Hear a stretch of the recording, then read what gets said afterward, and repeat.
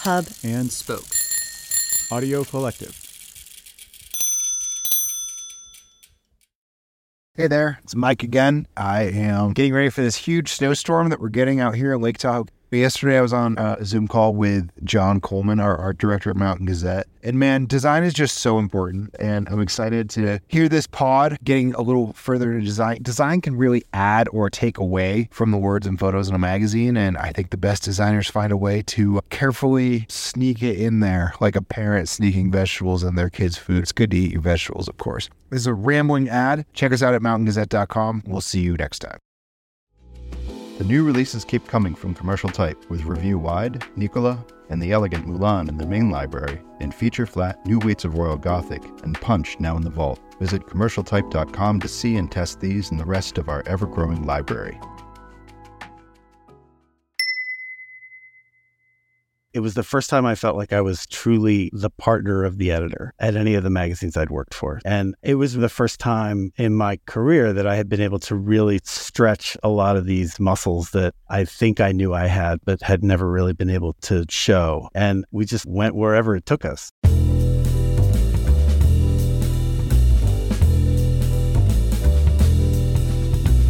This is Print is Dead, Long Live Print, a podcast about magazines and the people who made and make them. I'm Deborah Bishop. I'm Patrick Mitchell.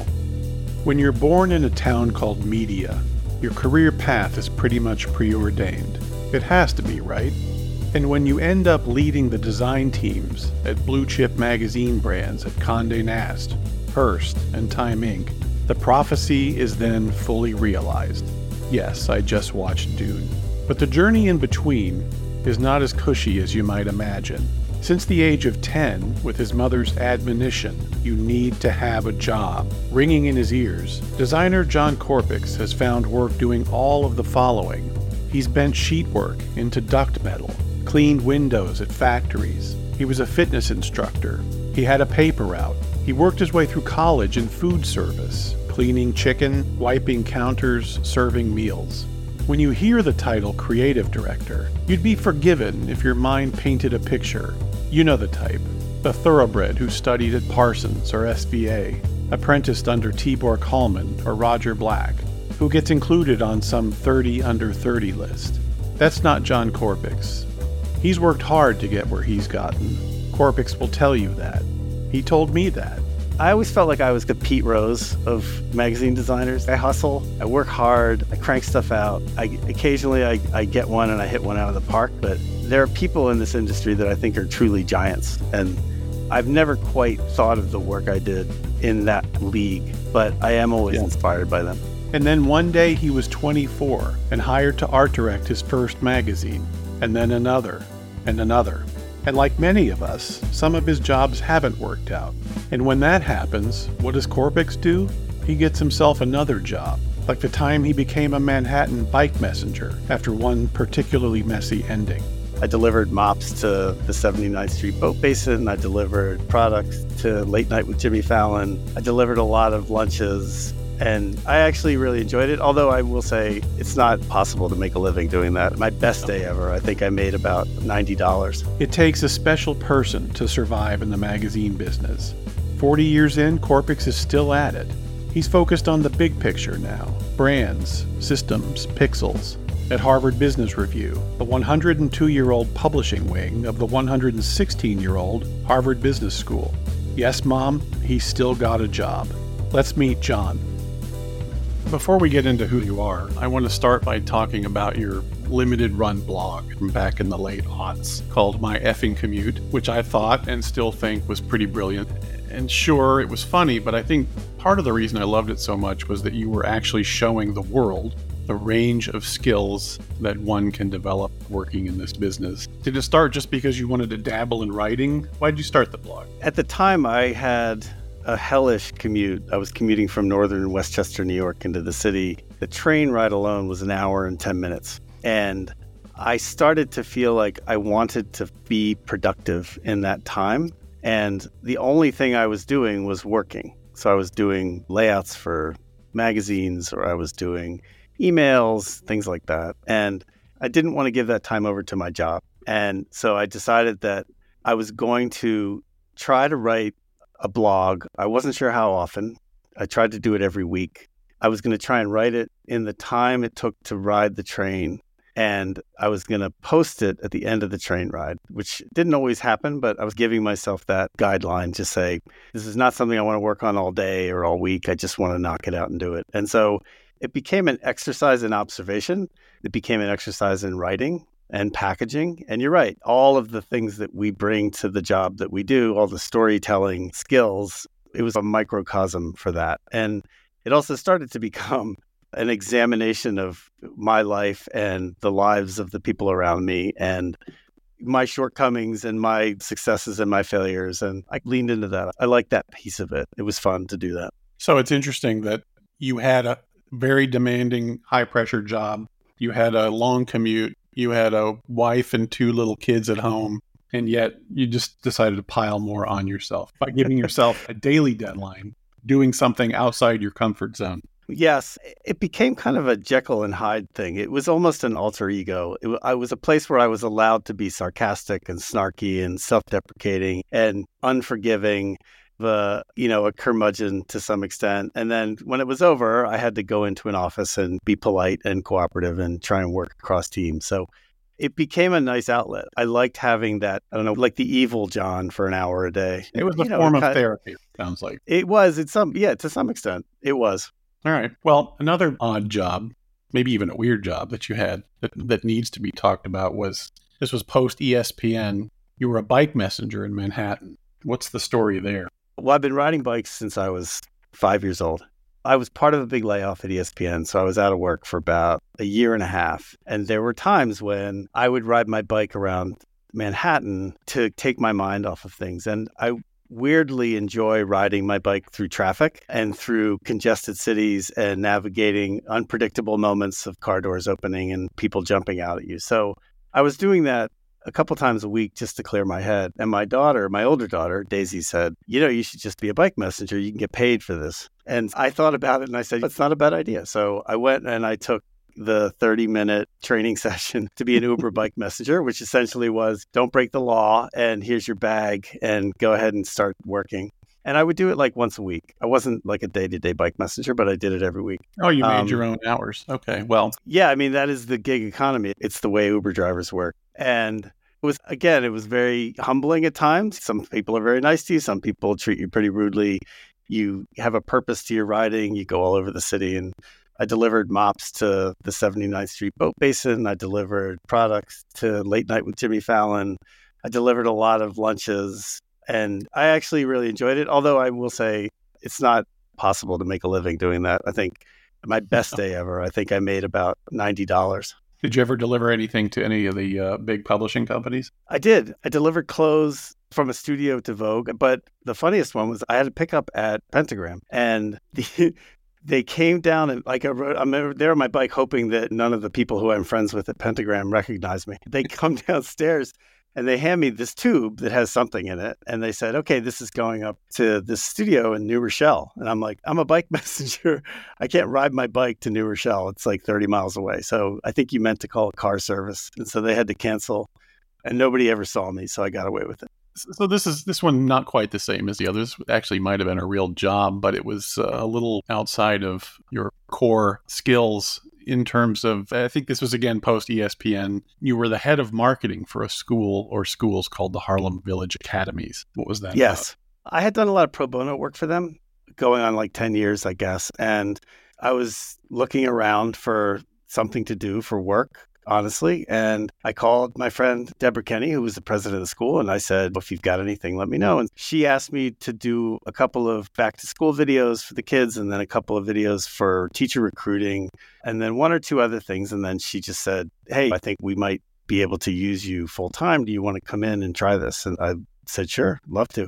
And it was great. I loved it. I was working with students and teachers who are pretty remarkable in a really wonderful environment, very supportive environment, inspirational in many ways, and doing everything from helping to do all of the media planning for the annual fundraising event to doing student recruiting forms in multiple languages to doing bus ads and videos, and I rebuilt the website, did all the social media. So I was a one-man show, and I had a blast. It was a real fun place to be.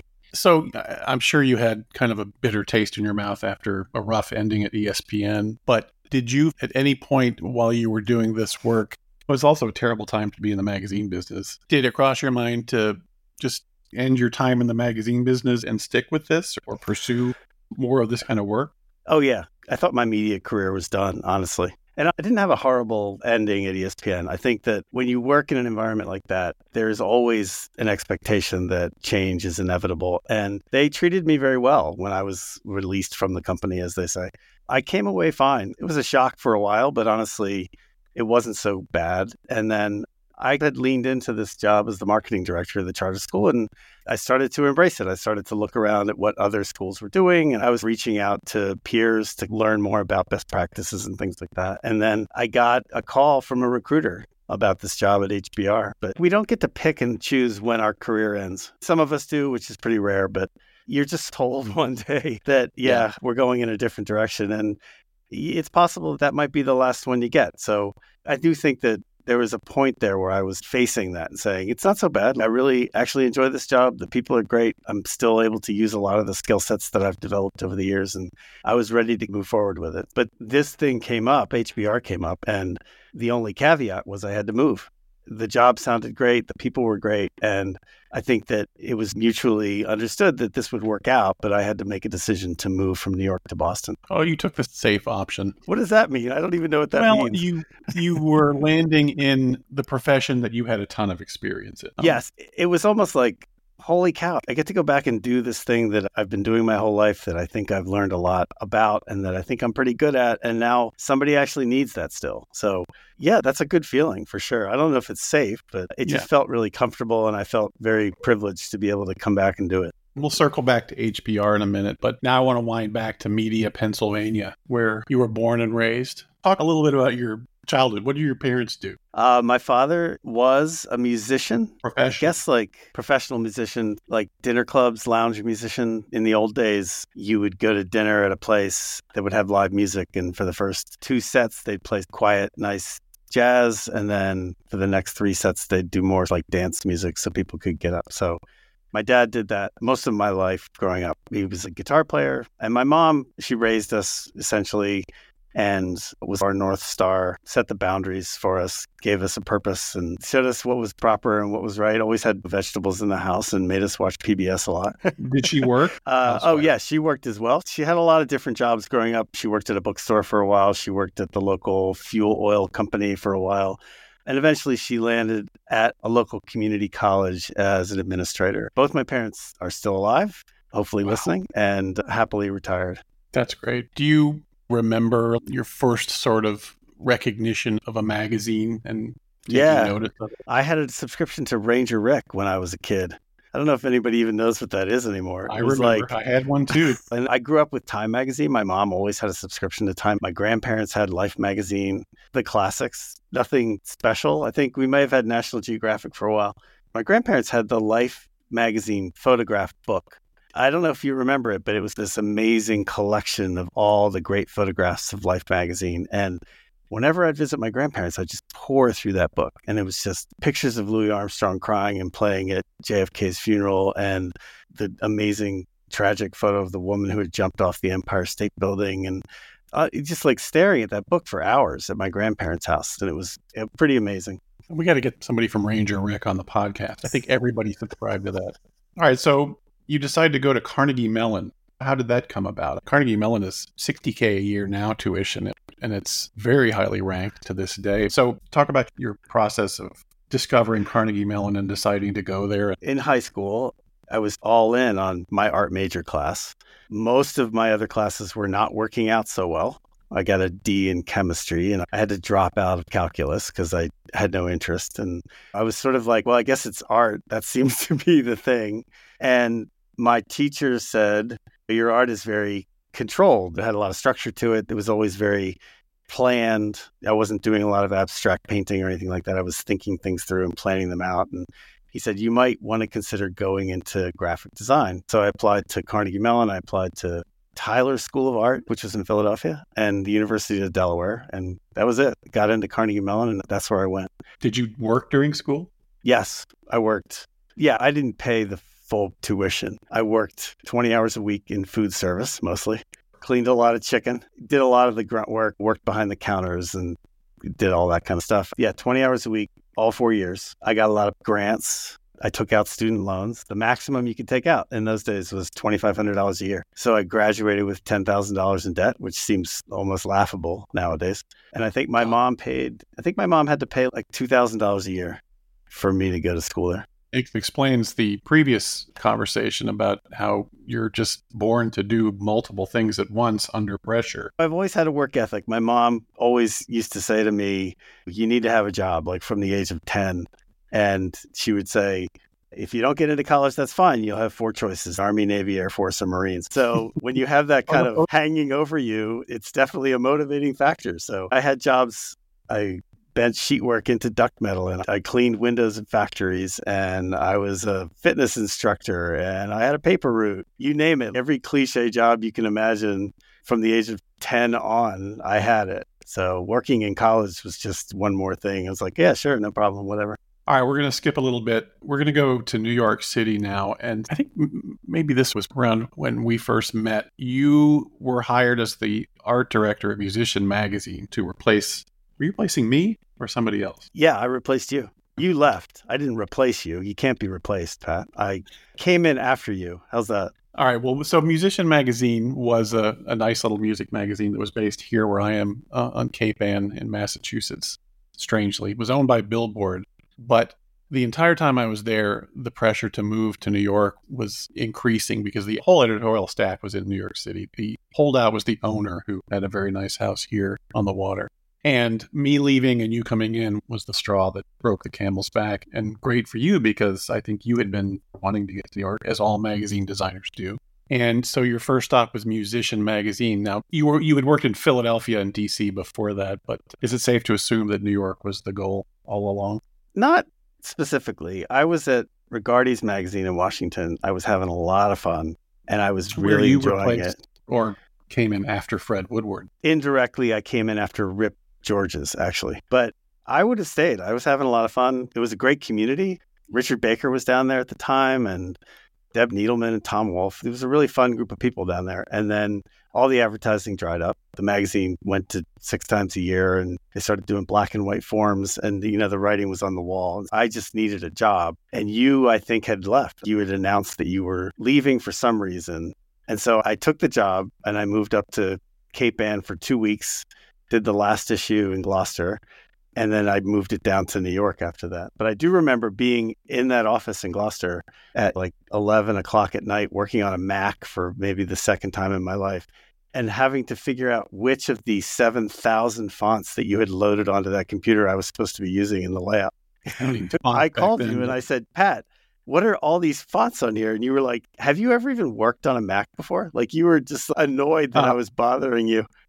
We're going to talk about addiction later, but we all have one. The one thing I'll say about Musician is I was alone, so I did everything. And I learned a ton because I was doing all the layout, I was doing all the photo assigning, I was doing all the illustration assigning, I was mailing back artwork to artists with tear sheets. But, to be able to assign and work with a lot of photographers for the first time, I'd done that at Rigardi's, but it was different now because I was assigning pictures of Elvis Costello and Bono and sort of significant pop culture people. And I was working with photographers in New York a lot. So that actually opened my eyes to how to work with photographers for the first time in a way that I hadn't really done in DC. But it's true. It was a tough job. I was only there for about a year. Yeah. And then I got pulled in by Roger Black to come over to Premiere. And just for the record, I took Musician over from David Carson, who was there before me, and he took it over from Gary Kepke. And I know Bob Newman is a big fan of Musician. He did a thing on the SPD website about all the people who've worked there at a magazine nobody's really ever heard of and no longer exists, which is interesting. You've mentioned to me that Susan Lyne at Premiere was one of your favorite editors to work with, and I have thoughts about Premiere. We sometimes ask people to answer the question, what were the 5 best executed magazines that they can remember. And if somebody asked me that, Premiere would be on that list, because I think in the heyday, and I think this is probably when you were there, that it was one of the smartest magazines going, just really clicking on all cylinders. Great headlines, great voice in general, great photography and illustration, of course, design, one of the executed of its era. Can you talk a little bit about your life at Premiere? Yeah, so It was fairly new at the time, right? Bob Best was the art director of New York Magazine. And when Premiere started, they asked him to design it. And I think he designed it like on his lunch hour. So like he's doing a weekly city magazine, a high profile weekly city magazine. And then he's doing Premiere, like he's zipping over to a different office because they were in a different building. And he was just cranking out this movie magazine in his spare time. So if you want to get a workhorse designer on the show, I think he should be your call. But it was a blast. There were so many good people there when I was there. People I'm still friends with today, like Chris Connolly, John Richardson, Holly Millay, and Cindy Stivers. And they had really interesting stories about Hollywood and celebrity. Charlie Holland was my photo editor, and she was fantastic. She was only there briefly, but I learned a ton from Charlie. And I was just a kid. Like, I was just like, this is a blast. Let me see what I can learn. Let me see how much fun I can have. Roger Black had just done a redesign. And the thing I loved about Susan was, like, once Roger was done, they handed the redesign over, and Susan said, you can do what you want. If you don't like pieces of the redesign, don't worry about it. Just have fun and make it good. I was a kid in the candy shop. I was going to shoots in LA every month, shooting Sharon Stone and Arnold Schwarzenegger and just having a blast. Yeah, dream job. Another one that to dust prematurely, but you go from there to GQ. Everybody's got an Art Cooper story, and yours may be one of the best. About your interview for the job at GQ. So, but before you tell that, were you ready to leave Premiere at the time, or did this just fall into your lap? Premiere got bought out by a group of people that was led by David Pecker, who's the guy who is, I guess he still runs the National Enquirer or something, that guy. And we could all tell that the culture was about to change dramatically. And Susan announced that she was going to leave, and a few other people announced that they were going to leave. And so I just decided that this was the time for me to start looking. And it just so happened that Robert Priest had just left GQ. And so that job was open. And I threw my hat in the ring for that. And then you got called for an interview. Yeah, so I had to interview with Art. Art's a very intimidating person. He passed away, but he's a very intimidating person. And I had to interview with him at the Four Seasons restaurant, which is a very intimidating place to go as well. I had a black suit. It was a 97-degree July day. And I went to the Four Seasons hotel and said, I'm here to have lunch with Art Cooper. And they said, I'm sorry, there's nobody with that name in the reservation. And then they said, maybe you mean the restaurant, which is 8 blocks south of here. And I was like, oh, shit. And so I'm sprinting down Park Avenue in my black suit on a 97-degree day. I arrive at the Four Seasons restaurant 15 minutes late, covered in sweat. And I walk up, and there's Art sitting at a table in the middle of the restaurant, the very dead center of the restaurant, not saying anything, with his hands folded, sitting straight up, just staring into space. I sit down, and I say, I'm so sorry, I'm late. It won't happen again. And he just looks at me and he says, it better not. I was like, oh, this is going to be fun. How long was the gap between that interview and you getting the job? Did it happen that day? I think he gave it to me pretty quickly. Yeah. I think Art saw me as a project. I think he said, this is a young guy. I'm going to guide him in what a GQ design should be and what the model of GQ should be. And he saw me as this sort of untested person that he was going to take a chance on. And to some extent, I guess there were things that I could still learn about creating magazines, but I also felt like there were times when it was just, he had a very set in his way idea of what a magazine should be. He gave me a list of rules. He gave me a list that said headline should always be at the top. There should always be rules around the pages. The subhead should always be smaller than the headline. I prefer black instead of color. Byline should be big. I was like, this is a blast. I didn't last very long there. I was there for about 11 months, but I did meet some good people and made a lot of friends. Why didn't you last? Because of that culture, I felt like I wasn't really able to define what I thought the magazine should be. It was handed to me in an instruction manual. You need to be able to have a piece of it that you feel like you own, that you're actually bringing something to, and I don't think it ever got to that point. We'll be right back. Print is Dead is made possible with the support of Mag Culture. Read our online journal, listen to our podcast, and visit our shop to discover why we're convinced print is very much alive. all available at magculture.com. What was it like? I mean, nobody in New York is really from there, but I'm picturing this kid from Media, Pennsylvania, walking past all those limos and into the Condé Nast building every morning. Was it intimidating in any way to you? No, I embraced it. When I first started, David Granger, who I wound up working for at Esquire, told me, he said, in your first month here, you should spend as much as you can on your expense account, because once that threshold is set, people will think that's normal. And so I literally spent like $3,500 in the first month on car services and lunches and things like that. Like, this is great. I'm at Condé Nast. This is fantastic. But when the expense sheet came in, I hear this scream from down the hall. It's Art Cooper. He's like, Korpics, get the fuck in here. What the hell are you doing? And he said, your limit is $800 a month. Deal with it. And that was it. I had to figure that out. But I think I literally, the first year I was there, I took so many car services that Apple Car Service gave me a little crystal award. I liked it. I had fun. It was I was trying to make the job fun. And we did good work. I don't want to downplay the work we did. I think we did some really nice stuff there. But ultimately, at the end of it, it wasn't fun to work under the thumb of somebody who felt like they knew what the magazine should look like. The culture was very different for me. I've worked at all three of the big publishing houses, Condé Nast, Hearst, and Time Inc. And Condé Nast is absolutely I don't know how to say it, but there's just a level of expectation there that I haven't really experienced at the other places. Find it helpful or not? No, it can be intimidating. I had a person on my team whose job this was their only job, to put together what they called the book for Psy. As the magazine's coming together, this person is taking the pages and putting them into a binder. So whenever Psy calls for the book, that person can get it to them. And then when the magazine's ready, the editor would take the binder up to Psy and walk them through the whole book. And I think there's a scene in The Devil Wears Prada where they take the binder over to Amanda Priestley. Yeah. And that's real. That happened. And I thought it was crazy to have somebody whose job it was to do this. Felt a little nuts, but that was just the way that things worked over there. They also had the newsstand on the ground floor that was run by Helmut and his wife. I can't remember her name. You could go down there whenever you wanted and buy $400 or $500 worth of magazines and bring them up as research because you wanted to see what everybody else was doing. And I'm working at GQ. It is the premier men's magazine. I should know exactly what's going on out there. That was the culture. Art used to take a black car to a restaurant called 44, which was around the corner, literally 4 blocks.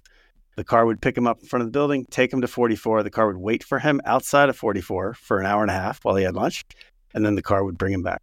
And I don't think that was unusual. There's a lot of people living like that at Condé Nast. All right. So you met Granger at GQ. Yes. And did he leave before you? No. I left to go to Entertainment Weekly. I was at Entertainment Weekly for 4 years. And then in that time, Granger went to Esquire. And then at some point, Granger asked me to come to Esquire. So in your long and storied career, and let's just recount all the stops here: Philadelphia Magazine, Regardes, Musician, Premiere, GQ, Entertainment Weekly, Esquire, InStyle, Freelance Period, Fortune, ESPN, and HBR. Of those, your longest stay was at Esquire. You were there for 6 years, 1999 to 2005. And, from the outside looking in, I would say that might be the magazine you're best known for. You could argue ESPN too, but it was certainly copied a lot at the time by me and by many others. I know a guy who designed a city magazine as almost a mirror image of your Esquire. But I want to let's talk about your time there. It also would be on my list of the 5 best executed magazines. Just talk a little bit about your time at Esquire. It was a great place to work, a very special place to work. I loved my time at Entertainment Weekly, but it was quite a bureaucracy. There was a lot of layers there, and it was Time Inc., so it's a publicly traded company. There's a sort of a culture around that. So to go to Esquire and to come in when I worked with Granger, it was the first time I felt like I was truly the partner of the editor at any of the magazines I'd worked for. And it was really the first time in my career that I had been able to really stretch a lot of these muscles that I think I knew I had, but had never really been able to show. And I think we just went wherever it took us, frankly. So every issue felt different. Every issue felt like you were starting from a clean slate and thinking about what a magazine could be from a new perspective. And I loved doing it. I did it for, like you said, for 6 years. And I think after the 6 years, I was exhausted. I was mentally and physically exhausted from that. I can see why. So I remember a story you told me. In the old days, we had these, what they called newsstand consultants who would come and tell you all of the rules of what sells on the cover, use fluorescent colors, put big numbers on the cover, et cetera, et cetera. And I always dismissed it by saying, if we all do that, then nothing stands out. But I remember you telling me specifically that you and David decided to do exactly what they asked for. But you designed it really well. Like I remember you added the little corner flip with the secondary story folded down. Yes. You remember this? I've never pushed back on things that might help sell something. I think it's part of my job. Part of my job is to build something, to create something that people want to buy. So if somebody's telling me, like we did this at EW too, they always wanted to have pictures of people above the logo. They called them the teeth. So you put like 5 pictures of TV stars above the logo and you have a story, something about the 5 big shows right now. And they were like obsessed with it. They were addicted to it. Got to have the teeth on every cover. At the end of the day, the cover is the hardest thing in the magazine to make look good because there's so much pressure on it to perform. There's a lot of politics around it. Sometimes I will push hard if I see an opportunity, like, hey, this one could be really great. Can we just get rid of some of this crap? But often I'll say, yeah, why not? Let's take that and design it so it actually looks good. Instead of making it a crappy little banner, let's make it a nice looking banner. Let's give it some dimension or something. When you have all these things at your disposal, so I've got great editorial partners, I have a budget, I have time to work on things, I have flexibility and freedom to create things. You have this enormous responsibility to make it as good as you can. You can't just slough it off. You really have to say, first of all, I don't know how long this is going to last. This may not last forever. So you need to really bust your ass to make it as good as you can in those moments that you have, because they're few and far between. All right, I want to talk about one of your more improbable positions and what it taught you. You learned an interesting lesson when you were at InStyle. I'm sure you learned more than one, but you've talked about how that job, as short as it was, really changed the way you thought about your career. The way you thought about what your job was at a magazine. Yeah. When I left Esquire, I really was looking for a brand. I wanted to get out of this mindset that every layout was its own special thing and every issue was its own special thing. I was looking for something that I could really approach from a brand design perspective. And so I saw InStyle and I saw a ton of pages, tons of space to do big photography and simple, elegant typography.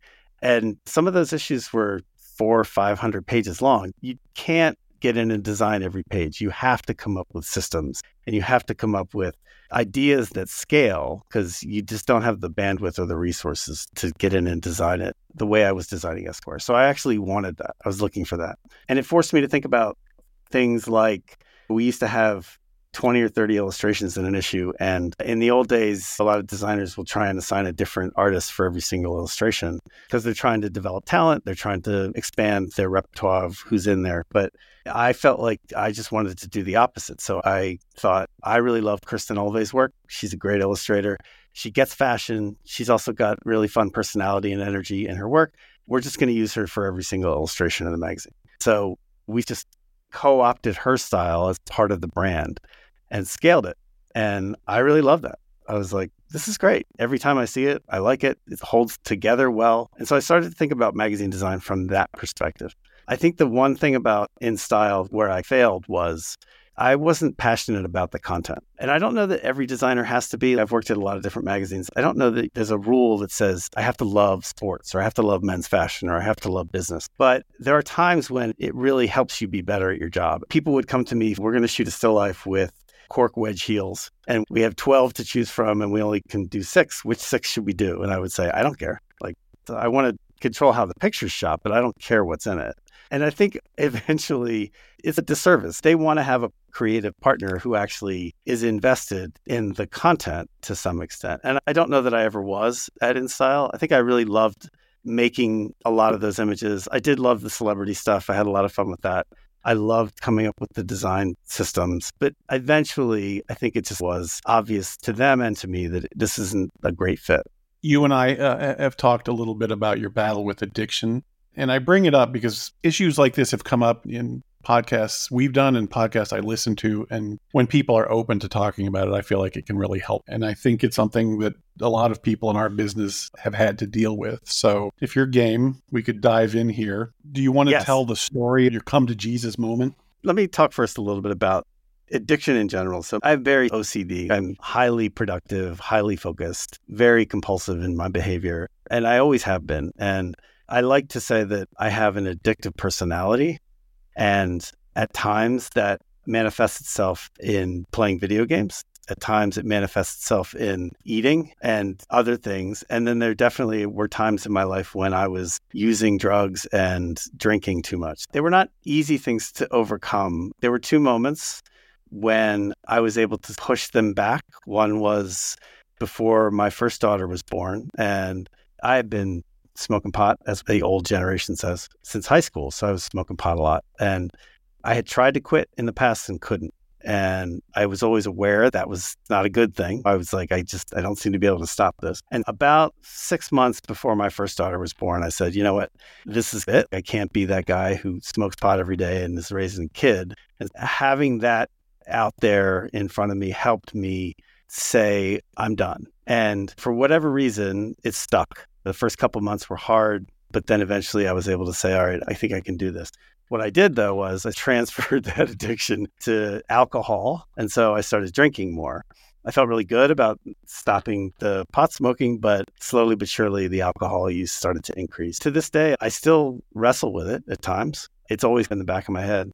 It is a part of who I am. This drive that I have, this need to be compulsive, this endless energy that I sometimes can't let go of, it actually also manifests itself in work that I'm proud of. It helps me achieve certain things in my job that I've been able to enjoy or that I feel good about. So it's kind of a double-edged sword. Do you associate the need to drink, etc.? Does the work have anything to do with that? No. You've had some seriously high-pressure jobs. No, it's not really about that. It's more just about, it gives you an outlet. Like for the time that you're going to use whatever it is you're going to use at the time, if you're going to smoke a joint or have a few drinks, then you're giving yourself a chance to turn your brain off. You're retreating a little bit from reality. And that's fine. There's nothing wrong with that. The problem is that if you do it every day, if it starts to become a way of dealing with everyday life, then you actually stop progressing socially, professionally, emotionally. You basically stagnate. And if you do that for years on end, it can be pretty damaging. It can be pretty alienating. It's a very selfish way of living your life. And I just think that for anybody who can figure out how to get past it, there's no rule book. There's no path that works for everybody. I happen to have certain things happen in my life that helped me make decisions that I think were healthy. Other people have gone to meetings, have sponsors, and they talk to people, and it's helpful to them. Whatever you need to do, whatever works for you, that's the way to do it. You watch the old movies and stuff, and there was always a connection between drugs and drinking and creativity. All the great masters had these massive drug problems. Yeah, I have had creative moments, but I've also had moments where I've been staring and designing a pull quote for 3 hours because I'm obsessing over it, which is not healthy. My dad led bands his whole life. He always had musicians, and he was always the leader of the band. And he would always say to me, oh, these assholes who smoke weed, they think they're playing better, but they're not. They think they're playing like Carlos Santana, but they're actually playing like shit. And so I think there's truth in both of those. There are times when I've had interesting ideas and I'm like, hey, I'm going to write that down. That might actually work. But there are definitely times when it's just a bunch of crap. We'll be right back. Print is Dead is made possible by the support of the Society of Publication Designers. The SPD powers the future of visual storytelling, setting the standard for editorial excellence and shaping the future of visual culture. For more information, visit spd.org. Well, I appreciate you talking about it. I think it's important for people to hear this. So we're going to move on to, I'm just going to say some things, and you may have quick reactions, one-word reactions. You may have stories to tell. So we'll just rattle them off. And the first one is the iPad as the savior of the magazine business. Now you're just teeing me up. So I was at Time Inc. and the iPad came out. And I think that most people at the time saw it as, oh, if you turn this thing sideways, it's the shape of a magazine. This is the future of magazines. That's why this thing was invented, so that you could have a magazine on it. And most of the magazines that were put onto the iPad were incredibly designed, like way over designed. And many of them were, I guess, what old product designers would call skeuomorphic. So they looked like pages and they turned like pages and you swiped them and they were like pages. Clearly, this is not why the iPad was invented. And I was at the meeting at Time Inc. when Steve Jobs came in and presented the iPad to the room. And Terry McDonald famously had produced this really elaborate video of what Sports Illustrated could look like on an iPad. And so I think Terry asked Steve in the meeting, like, hey, did you see my video and what did you think of it? And Steve just said, it's ridiculous. That has nothing to do with what this is going to be. And then there were people in the room saying, why should we put our magazine on your device? You're going to take 30% of our revenue. You're not going to share subscriber information. And he's like, I don't care if you put your magazine on my device. I'm not here to get you to put your magazine on my device. I'm here so that you will write a story about my device. That's the whole point of me being here. And it's true. Everybody got really excited because at the time people were anxious. Print was teetering. Nobody was quite sure what the future of print was going to be. And so this thing comes out and it looks like it might hold a magazine really well. And I had to dedicate resources to putting Fortune on the iPad. And we tried to minimize the impact that it had on our other jobs, but it still took a lot. Like we had to dedicate people to it every month. Emily Kay was working for me at the time, running the iPad for me. And she's a talented, useful person. I don't want her spending all her time on an iPad. I want her to work on the magazine. I think at some point after that, I realized that I needed to go work for a company that actually had a serious digital product approach, understood what the future of browser-based content was going to be, and understood native application design and all that stuff. And so that was when I realized I should probably be going to work for a place like ESPN. Good segue. The next thing is Doc Ellis. Yeah, so at ESPN, I had a moment of hubris, that big interactive story called Snowfall that the New York Times had come out a year or two earlier. And it was still this amazing darling of internet content. We were all blown away by it. And I'm like, okay, I'm at ESPN. I have these resources now. I have engineers and I have designers and I have a budget. I'm going to do Snowfall. And so the story about Doc Ellis came up, and it wasn't just the famous story where he throws the no-hitter on acid. It was like his life, his whole life. And so I was like, this is it. I'm going to do it here. And we create this very layered, very dense, very gigantic desktop browser-based story about Doc Ellis that has video, and it has parallax scrolling, and it has all the baseball cards he was ever in, and it has audio tracks and everything I could throw at it. I'm like, this is going to be I'm going to be famous. I'm going to do this, and I'm going to set the world on fire. Sgt. Pepper. And I think we were using Flash at the time, which was a huge mistake. So this thing comes out, and it took us like 2 or 3 months to build it. And they put it on the homepage of ESPN for a couple of days, and it got, I don't know, maybe 50,000 people saw it, as opposed to the average NFL 30-second highlight video, which might get 10 million views. And nobody could see it on a phone. It didn't work on a phone. And it was just insane. I was very humbled by that. I walked away from that with a whole new appreciation for, if I'm going to come into this world and I'm going to be useful, right? How do I apply the things that I think I'm good at, but also have enough humility to know that this is not my territory yet. I don't necessarily understand everything I need to know about how this world works. To this day, nobody really does. Yeah, but I come from a content background. So I would be in a meeting where we would be redesigning the play button on a video. And I would say, oh, I think it would be great to have the play button in the lower left with a caption because it explains the video. And often on a sports video, if your play button is in the center, it'll cover the player's head.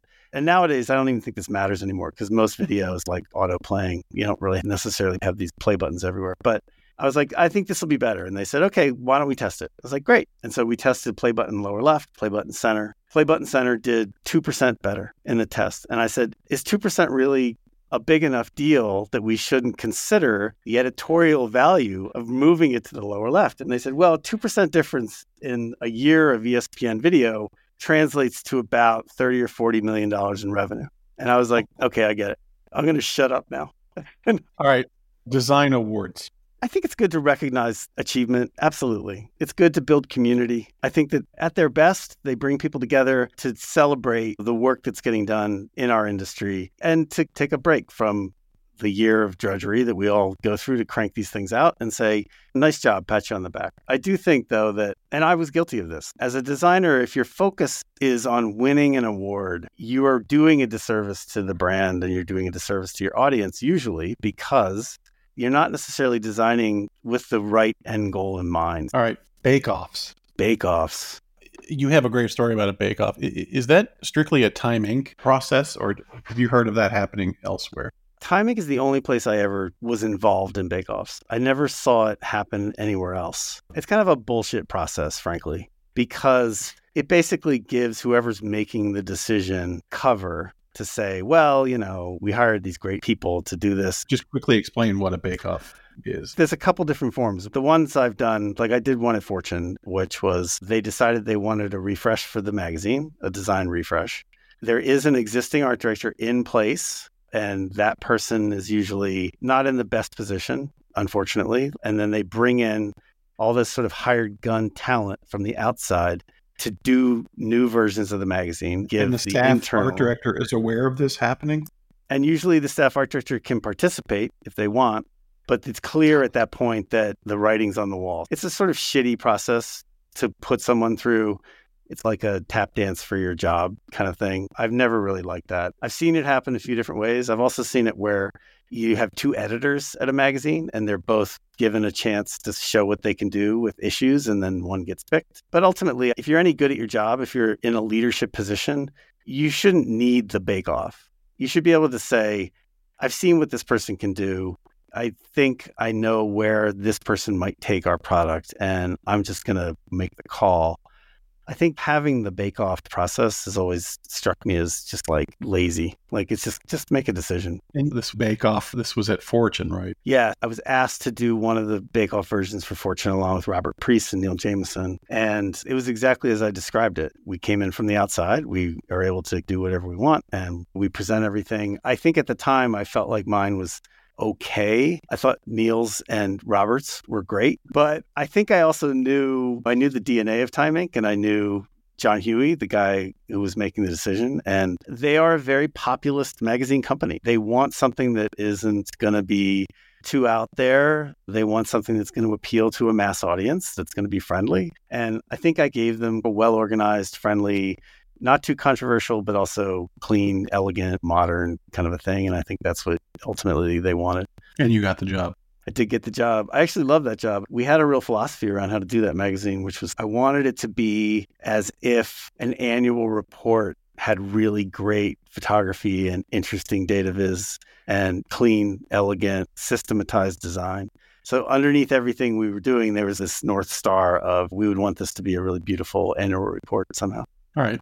Biggest fuck up. When I was at ESPN, I used to use the photo credentials to go to big sports events. I went to a couple of Super Bowls as a sideline photographer, like a George Plimpton moment where I'm gonna see if I can do this. And I would do it with my friend Rob Tringali, who's actually a real sports photographer, one of the best in the business. And so we went to a couple of Super Bowls, and then we decided we were going to go to the U.S. Open golf tournament, which was in Marion, Pennsylvania. It was near my mother's house. So we went down, we had dinner with my mom, and we worked inside the ropes at the U.S. Open for 2 days. And on Sunday, the final day of the U.S. Open, one of the 4 major tournaments of the year, I was using Rob's super fancy Canon camera and lens, and it had like a hair trigger shutter release on it. Like you breathe on it and the shutter would go off. And so I'm on the 11th tee. I'm standing behind the final pairing, which is Hunter Mahan, Phil Mickelson. They're both competing to win one of golf's 4 major tournaments. And as Hunter Mahan is about to tee off in his backswing, the camera shutter goes off. So not only am I not supposed to be there because I'm not really a photographer, but I'm standing literally like I was probably closer to him than any other photographer there. I'm like, why am I here? Shutter goes off. I panic. His caddy immediately comes at me after he hits the shot. And I ran into the woods to try and hide. And they called a marshal. Marshal finds me. Marshal pulls my credential, kicks me off the course. And I'm like, God. You might as well have yelled Baba Booey. I'm like, I'm going to get fired. I know I'm going to get fired. But nothing happened. I thought you were going to talk about Britney. No, that wasn't a fuck up. That was just, so we shot Britney Spears for the cover of Esquire. We recreated this iconic Esquire cover of Angie Dickinson in this very tight white sweater and heels. It was our 50th anniversary or something like that. And Brittany recreated the picture for us. It was a great cover. And on the inside, we had shot these mostly nude photos of her with large necklaces around her to cover up the things you're not supposed to show in a magazine. And they were fun and they were sexy and whatever. And it was clearly something she had participated in. Like she was styled for those pictures. She had put on all these necklaces, and it was something she was a willing participant in. And Granger had lunch with her and for some reason invited her back in to the office to see the cover. And so he's like, hey, I didn't know what was happening. He shows up and he's like, hey, I have Brittany with me. Can you show her the cover? And I was like, yeah, sure. We showed her the cover. Oh, that's great. Love it. Cover's fantastic. And I'm like, oh, and by the way, here's the inside spread. So I showed her the inside spread and she's like, what do you mean? You can't use these pictures. And I said, well, why did you pose for them? What do you mean I can't use them? And she's like, I never agreed for those pictures to be used. I thought we were just shooting those for fun. And I was like, no, I'm pretty sure that everybody was clear on the set that this was part of the shoot. And she got really pissed off. She asked me if we could stop the presses. And I said, no, this isn't a Ron Howard movie. We don't do that. And she stormed out and that was the end of it. Time, Hearst, Condé, which company would you rather walk into every morning? I liked my time at Time Inc. Hearst, Esquire is at Hearst, but the DNA of Hearst is a women's magazine company. I think Esquire was an anomaly. They always thought of Esquire as kind of this odd little thing off to the side that they weren't quite sure what to do with. Condé, I'm not that guy. I'm not a $3,000 suit, tie wearing guy. So I think I'm a Time Inc. guy at heart. Who was the person you worked with who most influenced your life? My life? My professional life? Yeah. Either. I don't know. I've always been the boss. It's weird. Like at 24, I was given the job as the art director for Gardy's. I never really had a mentor. Like I never had a creative, like Fred. I used to look at Fred's work a lot and I would emulate Fred and I thought Fred was amazing. And I think without having a person to talk to and bounce ideas off of, I did that by proxy. I would just watch what he did every week or every month. And I would say, okay, how do I do that? How did they do that? And what can I do that's like that without ripping it off completely and learn from that? There were a lot of people in the business like that who I never worked with, but that I found inspiring. A lot of really talented art directors. Deb Bishop, one of my favorite designers in the business. Robert Priest, super talented. Fred Woodward. I always felt like I was the Pete Rose of magazine designers. I hustle, I work hard, I crank stuff out. Occasionally I get one and I hit one out of the park, but there are people in this industry that I think are truly giants. And I've never quite thought of the work I did in that league, but I am always inspired by them. I would say Fred is a proxy mentor to a ton of people. All right. Is there a job you interviewed for that you didn't get that you really wish you did? I don't know. I don't think of it that way. I think I'm more of a fatalist. It's just like, if it was meant to be, it's meant to be. There was a time when, after ESPN, when I tried to sell myself as someone who could lead a product design team, because I'd done that at ESPN. And when I first started at ESPN, I was definitely learning on the job. And I'm sure my ESPN friends are laughing when they hear that. But by the time I finished, I think I actually knew what I was doing.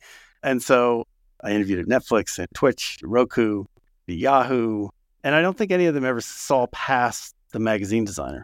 And I get that. I understand that. I wasn't necessarily pushing pixels. I wasn't actually writing code, but I think I knew enough to lead the teams who were building these things, but I never quite broke through in the Silicon Valley world. I never quite was able to make that leap. I actually interviewed at Riot Games and I had to learn how to play League of Legends to do it. I'm like in my apartment, 50-year-old man trying to figure out how to shoot a bow and arrow across the field on a team of 5 people. And I actually started to get good at it. I had fun and I got pretty far in the interview process, but that didn't work out either. All right. We're near the end now. So I want to talk a little bit about Harvard Business Review, where you are now, which is here in the Boston area. And actually, this question comes from George Gendron. We were all competing with HBR when I was at Fast Company. He was at Inc. And he was curious, like for a magazine like HBR, which is, you could really say, undesigned for most of its life, where design was not a particularly important part of what they were producing. With your background, an amazing design background, how do you conceptualize a look and feel for a brand that's really never been designed before, that, however, is super successful and probably the most expensive magazine in the world? Well, I have to say, I don't think it was never designed. I think James DeVries before me did a nice job. And established the idea of design for the first time at HBR. So he gets credit for that.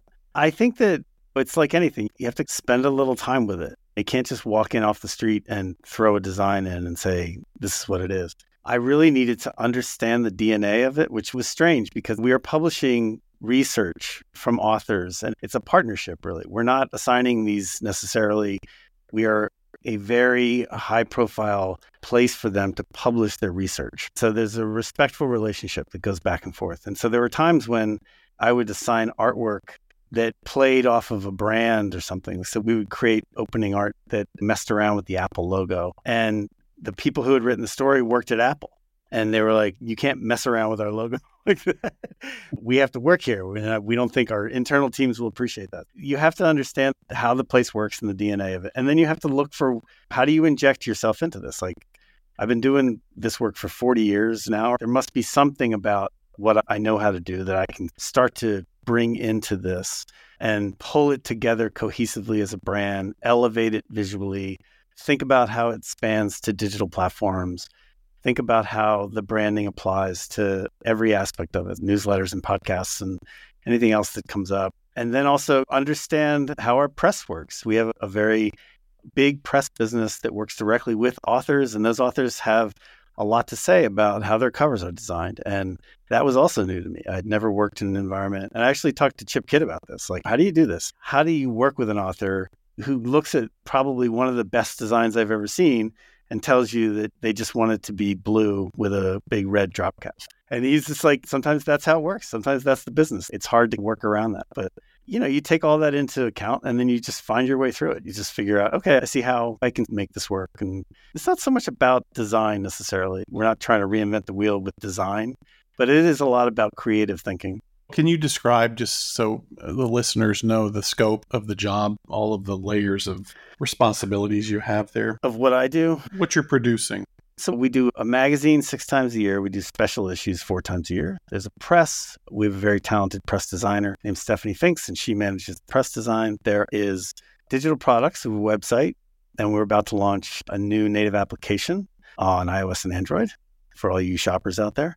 And I oversee the Creative Center, which does all of our marketing and promotional work. I've done a lot of work with our learning design teams. We have learning products that we license to corporations for leadership trainings. I've worked very closely with that team.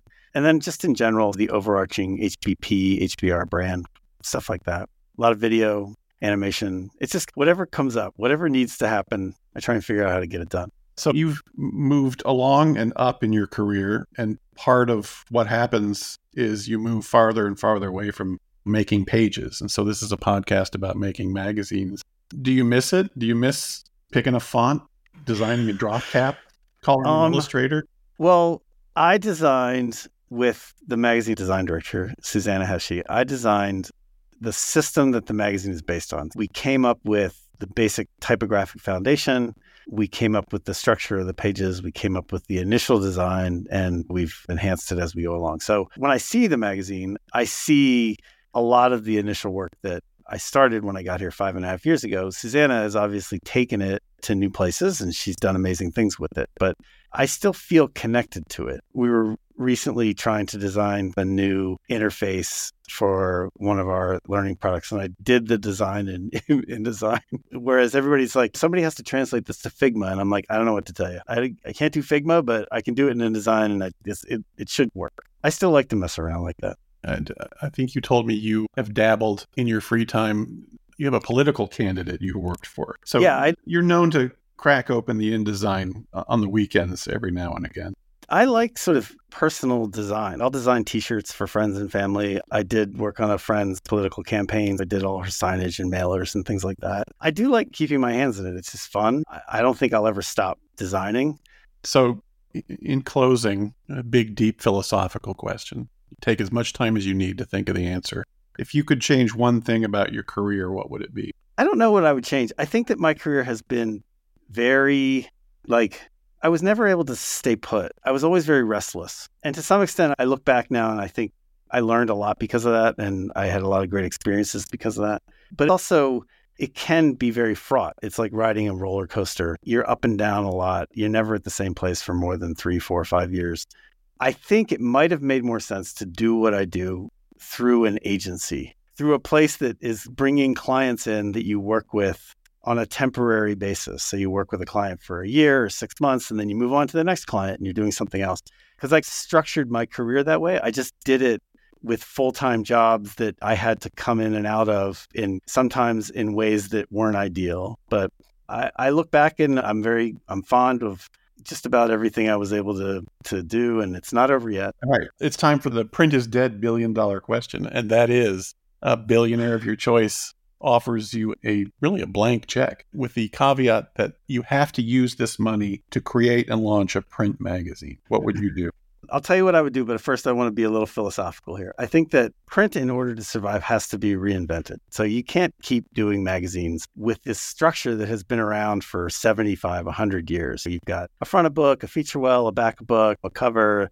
Everything's designed as if it's going to be on a newsstand, even though it's never on a newsstand anymore. Everything's designed as if people read them linearly. So somebody has to just say, we need to figure out what people are interested in. And then we need to stick it into print in a way that actually speaks to them. I don't think that's been done yet. I think that there are a lot of magazines that are personal projects and passion projects, but I don't know that they have reached a wide audience. I think that has to happen. I don't know if I can do that. Somebody else has to do that. But I think when we were at ESPN, I loved these issues we did called One Day, One Game, where we would take a single event and we would just dive in and throw everything we could at it and cover it top to bottom. So we did the LSU-Alabama game, and we covered everything from the tailgating out front to people making gumbo, and when they bring the tiger out onto the field, to the game itself, to the preparation in the locker room. And I do think there's an audience for that. I would love to see an issue that just tells me what it's like for Costco to run for a day. What goes into running Costco for a day? Or what goes into figuring out how to run the New York City subway system for a day? I could see that might be really fascinating. I don't know if it's a print publication or not, but I think print is uniquely set up to allow you to browse and relax into that. So you can pick it up and come back to it as often as you want. And I think that there could be an audience for that. So maybe that's what I would pitch. I'd pitch a day in the life of this, whatever this thing is. That's a great idea. And because frankly, when I think about what is the one thing that still makes value out of print, and that's photography, artwork. You can never get big artwork online. I totally agree with you, but I also think that artwork without words is meaningless. For more on John Korpics, check out his website, johnkorpics.squarespace.com. You can also find his wonderful My Effing Commute stories right here in our Entry Points blog. If you'd like to connect more deeply with our guests, be sure to visit our website where we have complete transcripts of all our interviews, along with portfolios, archival photos, links, and other great information. Visit longliveprint.co/interviews for more. Print is Dead, Long Live Print is a member of the Hub and Spoke Audio Collective, a nonprofit association of audio storytellers dedicated to promoting and sustaining high-quality independent podcasting, including Mementos, a podcast that asks, what's the one thing you can never throw away, and why? What time, place, person, or experience does it connect you to? What does this thing say about you? On Mementos, everyday people talk about a special item and the reasons they keep it. In each episode, a thing will become a springboard for exploring and reflecting on memories, experiences, emotions, and relationships. Listen at mementospodcast.com or wherever you get your podcasts. Print is Dead, Long Live Print is made possible by support of listeners like you. If you'd like to contribute to keeping the podcast going, there are 2 easy ways. 1. Become a sustaining patron by making a monthly donation, or 2. Make a one-time donation in the amount that works best for you. Visit printisdead.co/support for more information. Print is Dead, Long Live Print is a production of Modus Operandi Design. For more information, visit our website, printisdead.co. Or if you're an optimist, longliveprint.co. Follow us on social media at printisdeadpod. Please give us a like and a review on your favorite podcast app. It really helps. Thanks very much for listening.